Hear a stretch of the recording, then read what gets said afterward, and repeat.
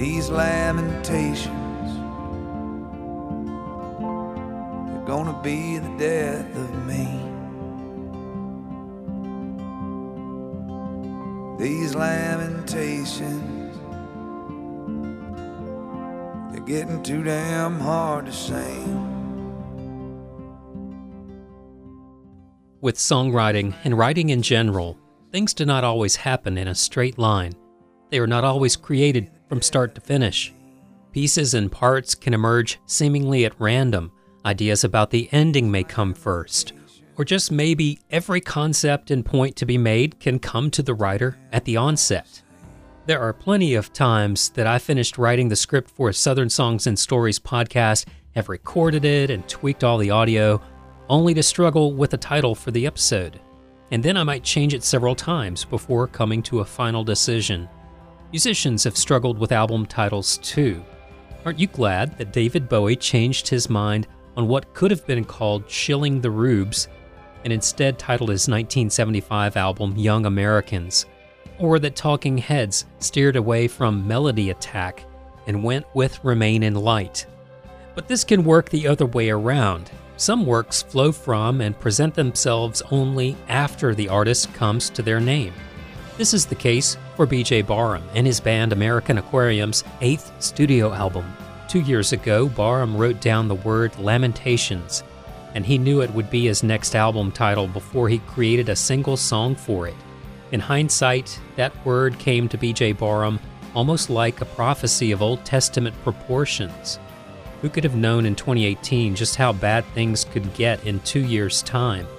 And who could speak to the trials that we would be going through and the collective conversations we would be having so presciently in music that began with just one word? Welcome to Southern Songs and Stories, and the first of a 2-episode series on B.J. Barham of American Aquarium.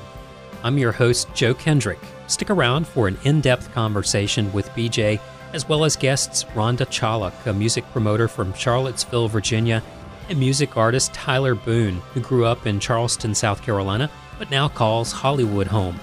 We get into topics like how Barham articulates the dark history of the South so that people will start having conversations about racial and class divides, however uncomfortable those conversations might be. We touch on how bittersweet it must be to have a hit record with no way to play it in person to fans, about how metal and Southern rock have more in common than you might have thought, and working with yet another Grammy-winning producer, Shooter Jennings.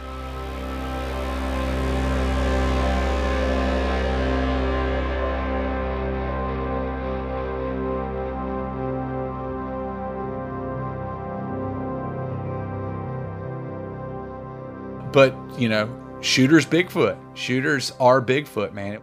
So I think we've seen some heritage acts get a bit of a boost, and I think it's possibly been a little bit harder for emerging artists to break through the ton of static out there with everything that's going on in the world. When I even used to live in Nashville, I mean, all there is to do is go see live music, and all those guitar players are just insane. And I think maybe a lot of them used to be metalheads because they're all covered in tattoos. So, all that and a whole lot more, including more new songs from American Aquarium.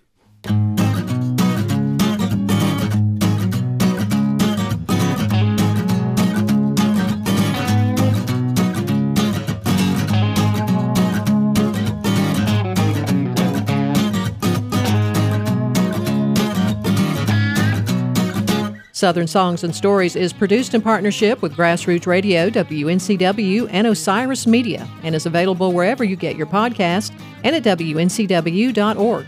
One easy and very helpful way to spread awareness of the artists featured here, their music, and this series is to subscribe to this podcast and give it a good rating and a comment on the platforms where you listen to your podcast. This is Southern Songs and Stories, the music of the South and the artists who make it.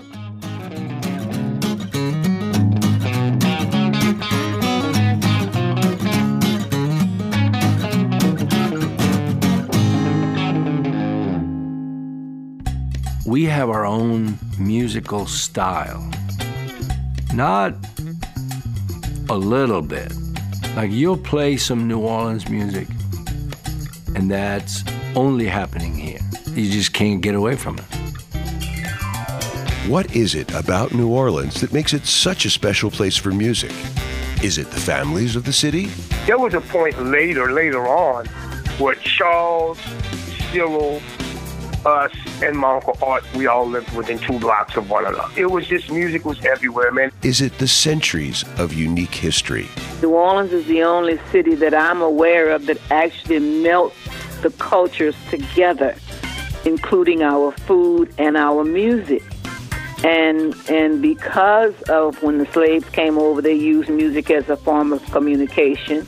And then as times grew and the slavery ended and we started getting more visitors, the cultures in this city seem to melt together. We take a little bit from each one of the cultures and we use it within the formula of the music. Or is it the rhythm? I look at New Orleans as the northernmost part of the Caribbean. I mean, we get all of those rhythms tied into it, you know, the Tresejo, the Bambula, and all these different rhythms. And you hear it in all the music that we play, but the culture that's behind all those rhythms is all celebratory. And, you know, it's deeply African. So that kind of what makes New Orleans different from even anywhere outside of New Orleans. Or is it something more spiritual? Tori Amos told me one time that the veil between the living and the dead is much thinner in New Orleans than it is other places. So that's something that a lot of folks believe.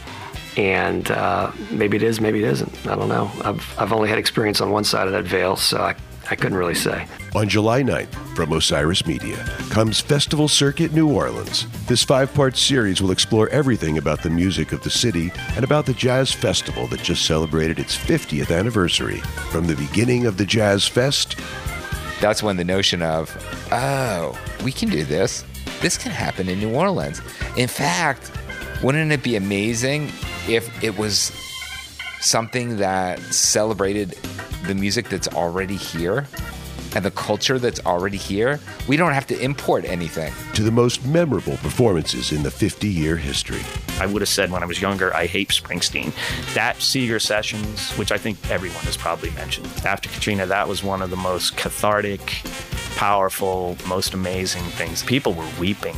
We'll hear from Ivan Neville, George Porter Jr., Irma Thomas, Anders Osborne, Ben Jaffe, Papa Molly, and dozens of other musicians. We'll also talk to writers, academics, and music fans about what makes the music of this city so unique. Subscribe now and tune in on July 9th as we explore the power of music in New Orleans.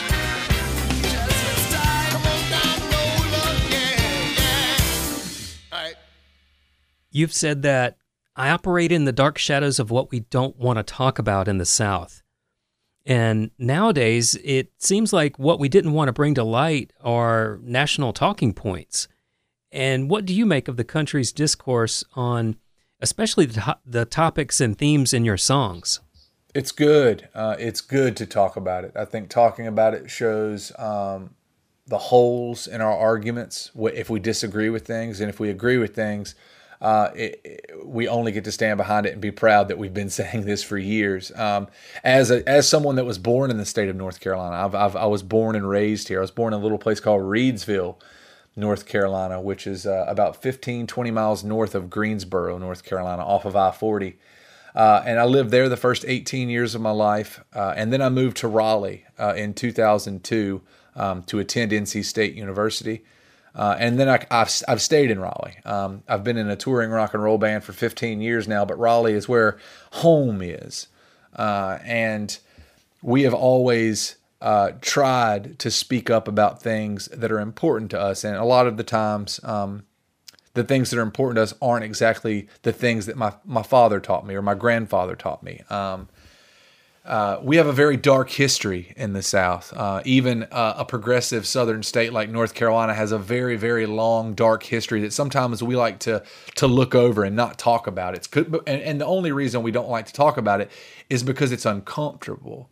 And in my song, especially the last 2 or 3 records that I've made, I've tried my best to articulate this discomfort and put it into words. I am proud at the end of the day, I'm always going to be a proud Southerner. Two of my favorite things in the entire world, music and food.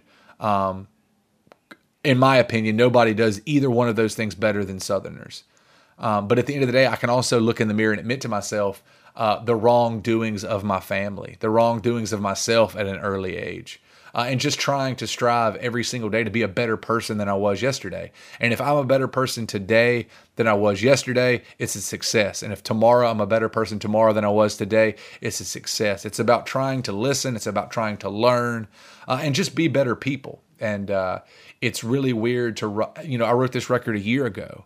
And to see it come out in the midst of all of this and be just as relevant, if not more today than a year ago when I wrote it, pre-pandemic, pre-protest, it's really exciting to see talking points that I thought were going to be very divisive be at the forefront of where the conversation is today on a national level. That's a really neat thing as a songwriter to kind of watch these songs grow into a conversation.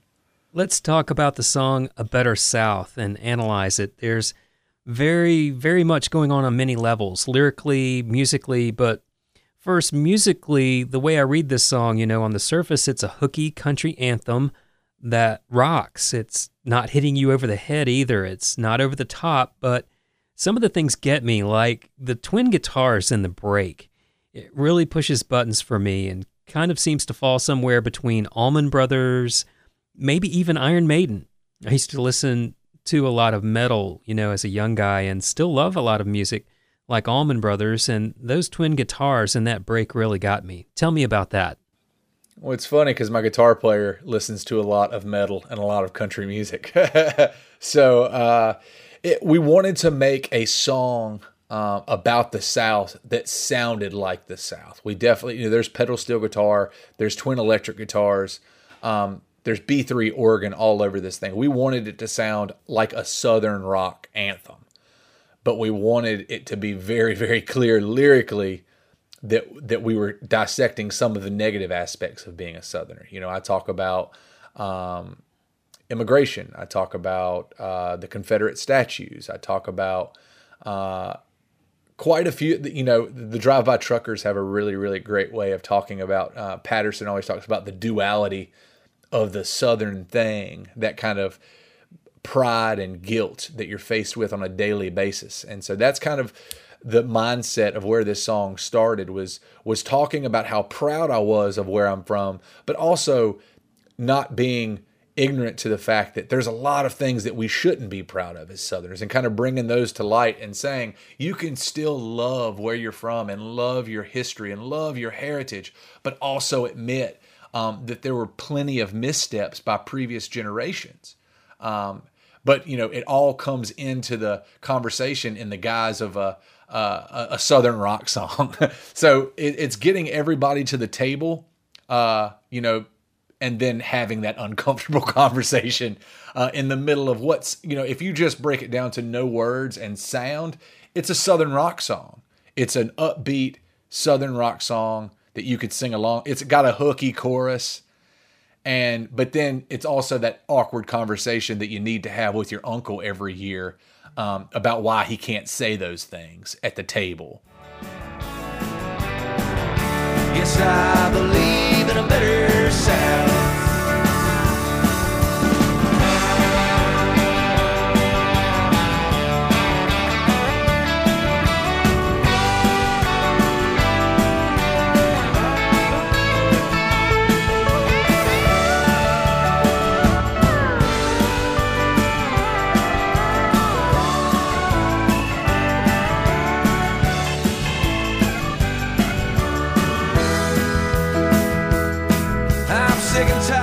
To Daddy's generation, the byproduct of war and segregation, still thinking they can tell us what to do, who can live where and who can love who. The only dream that ain't worth having is the one you won't chase down. They say sing your song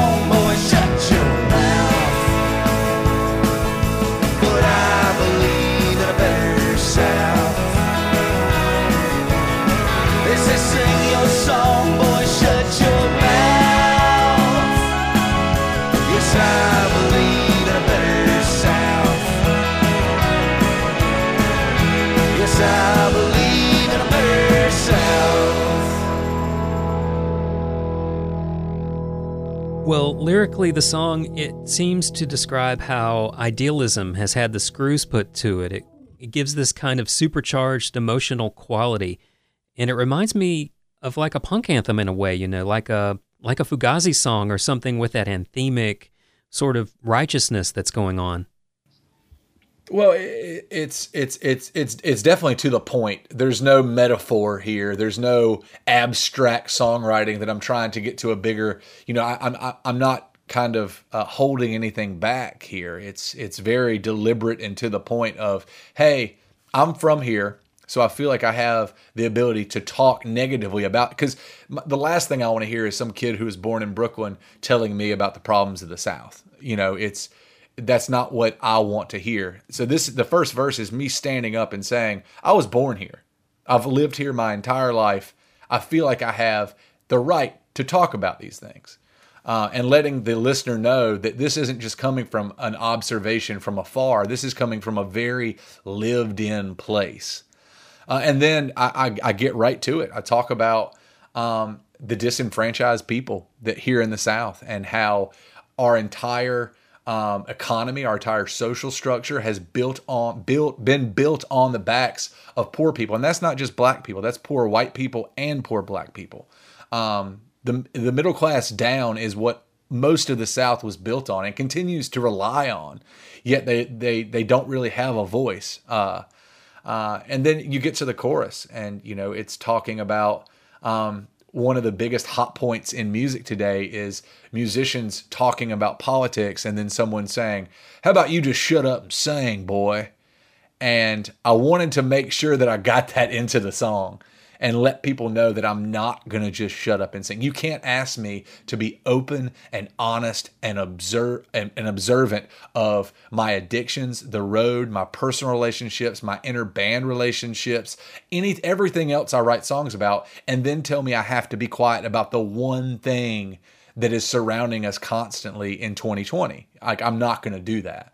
And so it very much is a defiant anthem to people who say, man, I listen to Southern music so I don't have to think about politics. And that's the most ignorant statement I've ever heard in my entire life. Is that's what Southern rock was based on, was standing up and saying something. And so that chorus lays it all out on the line. And I spend the next two verses talking about how I'm tired of these Confederate statues and of the argument about heritage. You know, the Confederacy lasted 4 years. That's not heritage. You know, that's half of the Obama administration. That's not your heritage. My heritage is a bunch of people got on a boat in Ireland and came over to this country, and 7 generations later, I'm here talking about it. That's my heritage. My heritage is not a bunch of racist ancestors of mine fighting for the right to own other human beings. That's not heritage. And people that are holding on to that very, very loose piece of straw, it's finally coming to an end. This conversation is being had, and you know, in my case, 7 generations later, you have to admit that it was wrong and that we fought for the wrong reasons. And I'm tired of listening to my father tell me, well, you know, it was just a different time back then. No, Dad, it's not. You still have to admit that you were wrong in that situation. And that's what this song, to wrap it all up, I know I'm getting long-winded here, but this song is a awkward conversation with your family that everybody's had. Every progressive Southerner has had this conversation with their family at least once or twice a year at family get-togethers and holidays. And I put it in song form. The blending of styles is pretty evident with the twin guitar break in A Better South. And Barham, with producer Shooter Jennings and the band itself, brought in more to the American Aquarium mix than you might have anticipated. There are, beyond the acoustic ballads and behemoth rock tunes, flourishes of R&B, Latin, and folk music running through the 10 songs on the album. Willie Nelson once said about the record Modern Sounds and Country and Western Music, quote, I think Ray Charles did as much as anybody when he did his country music album. Ray Charles broke down borders and showed the similarities between country music and R&B, end quote. And while it's not as overt, there is a parallel with the direction of much of Lamentations. B.J. Barham, like Ray Charles, is all about breaking down borders and pointing out commonalities in music and with people. BJ comes across as a kind of champion for common folks, which, along with his music, earns him comparisons to Bruce Springsteen, and he doesn't seem to mind at all. The bio on the American Aquarium website quotes Rolling Stone, commenting that BJ Barham, quote, earns every bit of his Southern Springsteen cred. Obviously, if you listen to any of my music, you understand that Bruce Springsteen and Tom Petty were huge influences on me as a writer. I've always been drawn to songwriters that have a really, really powerful band behind them.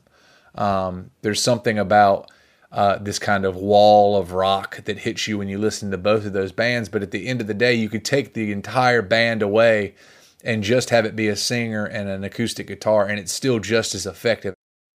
My name is Joe Roberts, and I work for the state. I'm a sergeant out in Perrineville, out on barracks number 8. Always worked an honest job, about as honest as I could. Got a brother named Frankie, Frankie ain't no good. Ever since we was young kids, it's been the same come down. I get a call on the shortwave, Frankie's in trouble downtown. If it was any other man, I'd put him straight away. But when it's your brother, sometimes you look the other way. We're laughing and singing, nothing feels better than blood on blood. Taking turns dancing with Maria as the band played Night of the Johnstown Flood. I'll catch him when he's straying, like any brother would. You turn your back on your family, man, you ain't no good. Well, Frankie went in the army back in 1965. I got a farm to Furman, settled down, took Maria for my wife. Then them wheat prices kept on dropping. It was like we was getting robbed. Frankie came home in 68. Me, I took this job. We were laughing and singing. Nothing feels better than blood on blood. Taking turns dancing with Maria as a band played Night of the Johnstown Flood. I'll catch him when he's straying. I'll teach him how to walk that line. You turn your back on your family, you ain't no friend of mine. Well, tonight's like any other.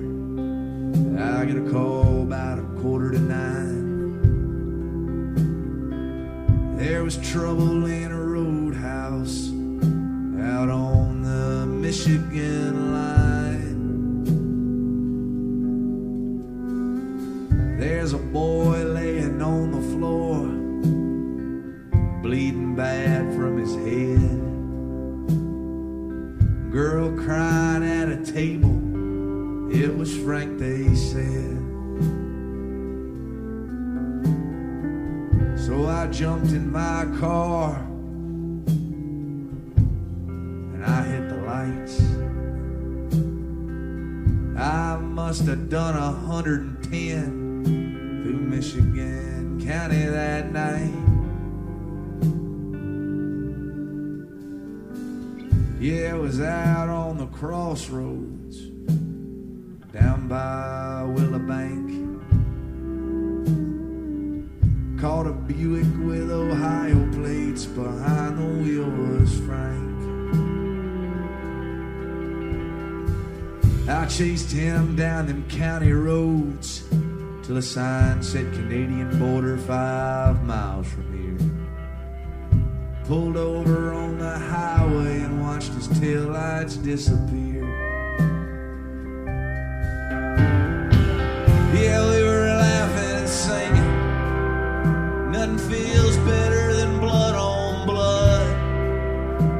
Taking turns dancing with Maria as a band played Night of the Johnstown Flood. I'll catch him when he's straying, like any brother would. You turn your back on your family, man, you ain't no good. Man turns his back on his family, he just ain't no good. That's an old Springsteen song.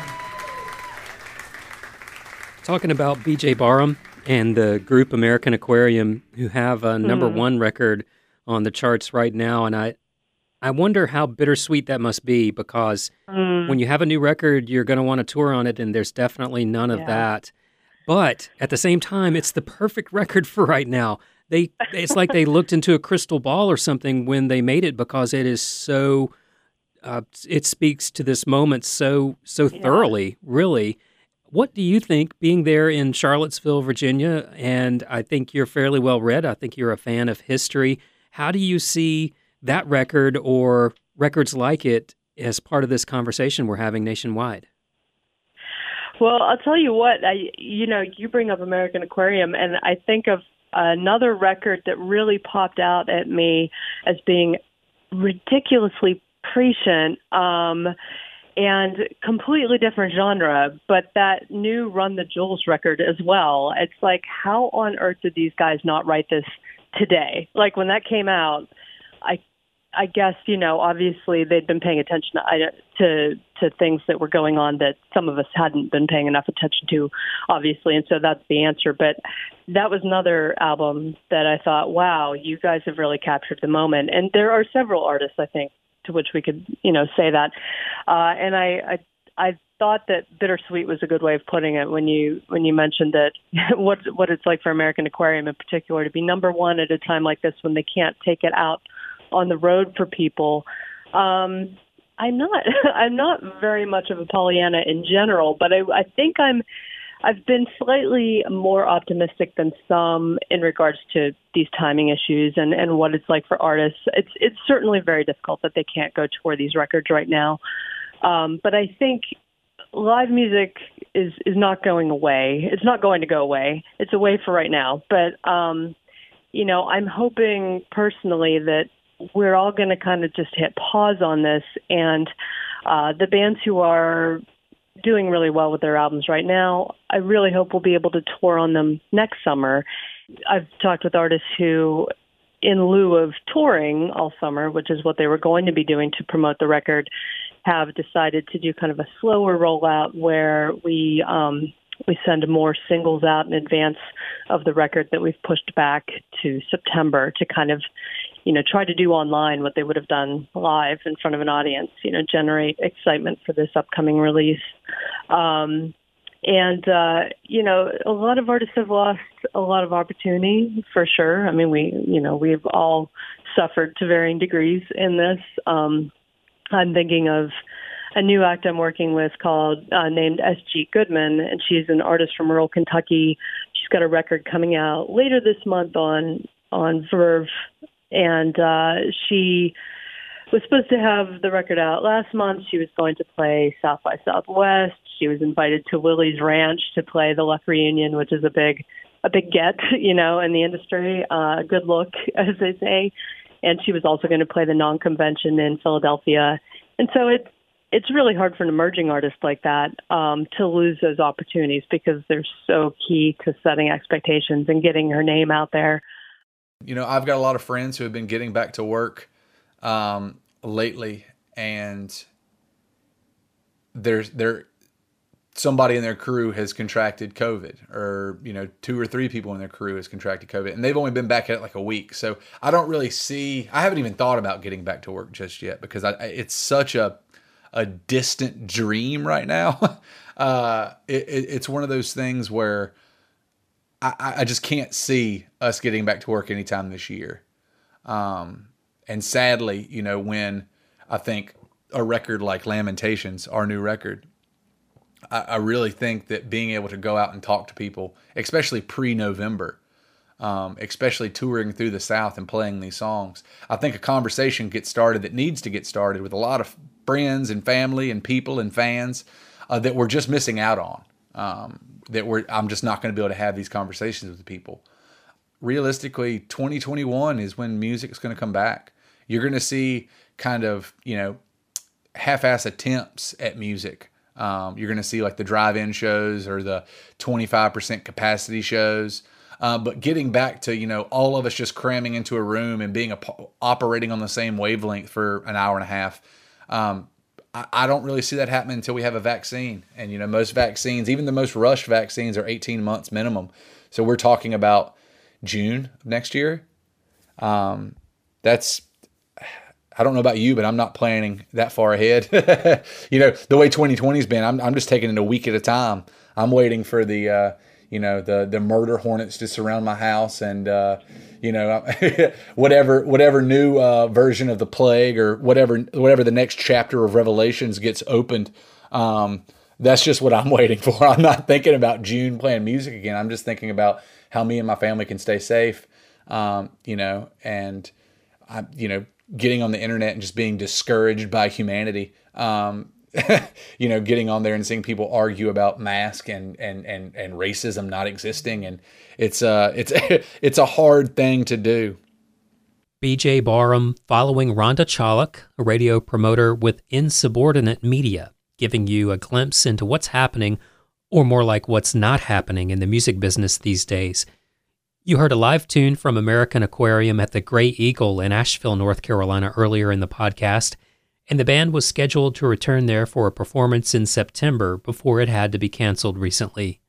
The Gray Eagle, like most every music venue in America, is staying open by finding new ways to keep the lights on. They have begun outdoor shows on their patio with limited capacity, and have hosted many live stream shows that are filmed on their indoor stage with only the band and their own small crew in attendance. BJ Barham, like most every music artist in America, has performed many virtual concerts online during the pandemic, and American Aquarium is soon to play an online residency in Athens, Georgia. Late this July, they are playing 5 of their albums for 5 straight nights, available via pay-per-view. The harder you work, the luckier you get. The more you get done, boy, the less you'll regret. Write it down so you never forget. The harder you work, the luckier you get. BJ Barham and I talked for the better part of an hour, and there is simply too much worth hearing to fit into one episode of Southern Songs and Stories. And there are many more songs from Lamentations that I want to explore with you still, as well as some of my conversation with music artist and longtime American Aquarium fan Tyler Boone. Stay tuned for all of that in episode 2 of this series on the 6-piece band from Raleigh, North Carolina.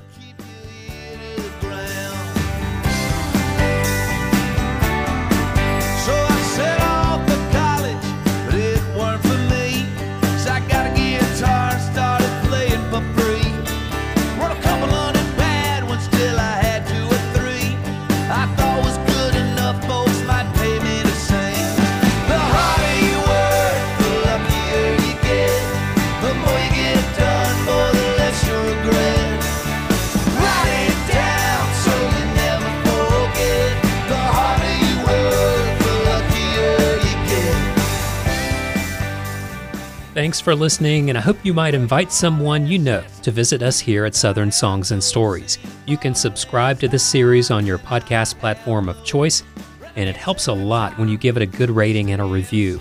Great ratings and reviews especially will make Southern Songs and Stories and the artist it profiles more visible to people just like you. and it helps to spread awareness and make more people connected when you like and follow the show on our social media. You can find us on the Facebook page Southern Songs and Stories, on Twitter @South Scenes, and on Instagram @South Stories. Feel free to drop me an email at southernsongsandstories@gmail.com or joek@wncw.org. Southern Songs and Stories is part of the podcast lineup of both Public Radio WNCW and Osiris Media, with all of the Osiris shows available at osirispod.com. You can also hear new episodes of this podcast on Bluegrass Planet Radio at bluegrassplanetradio.com. Thanks also to Rhonda Chaluk and to Tyler Boone for being on the show. Our theme songs are by Joshua Ming. I'm your host and producer, Joe Kendrick, and this is Southern Songs and Stories, the music of the South and the artists who make it.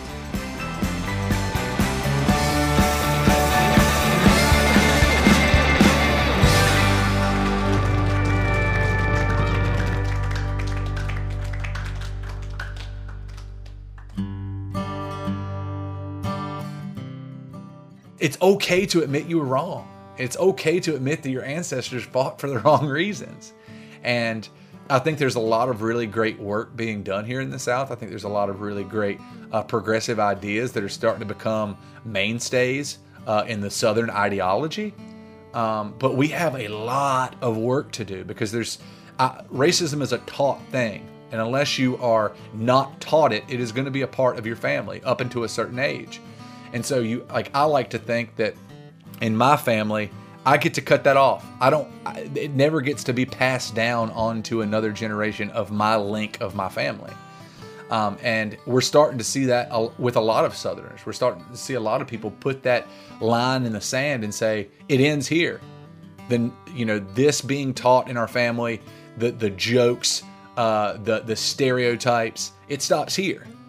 And, moving forward, it's very nice to know that my daughter is going to be taught, one, a proper history lesson, two, how to appreciate other human beings from the jump.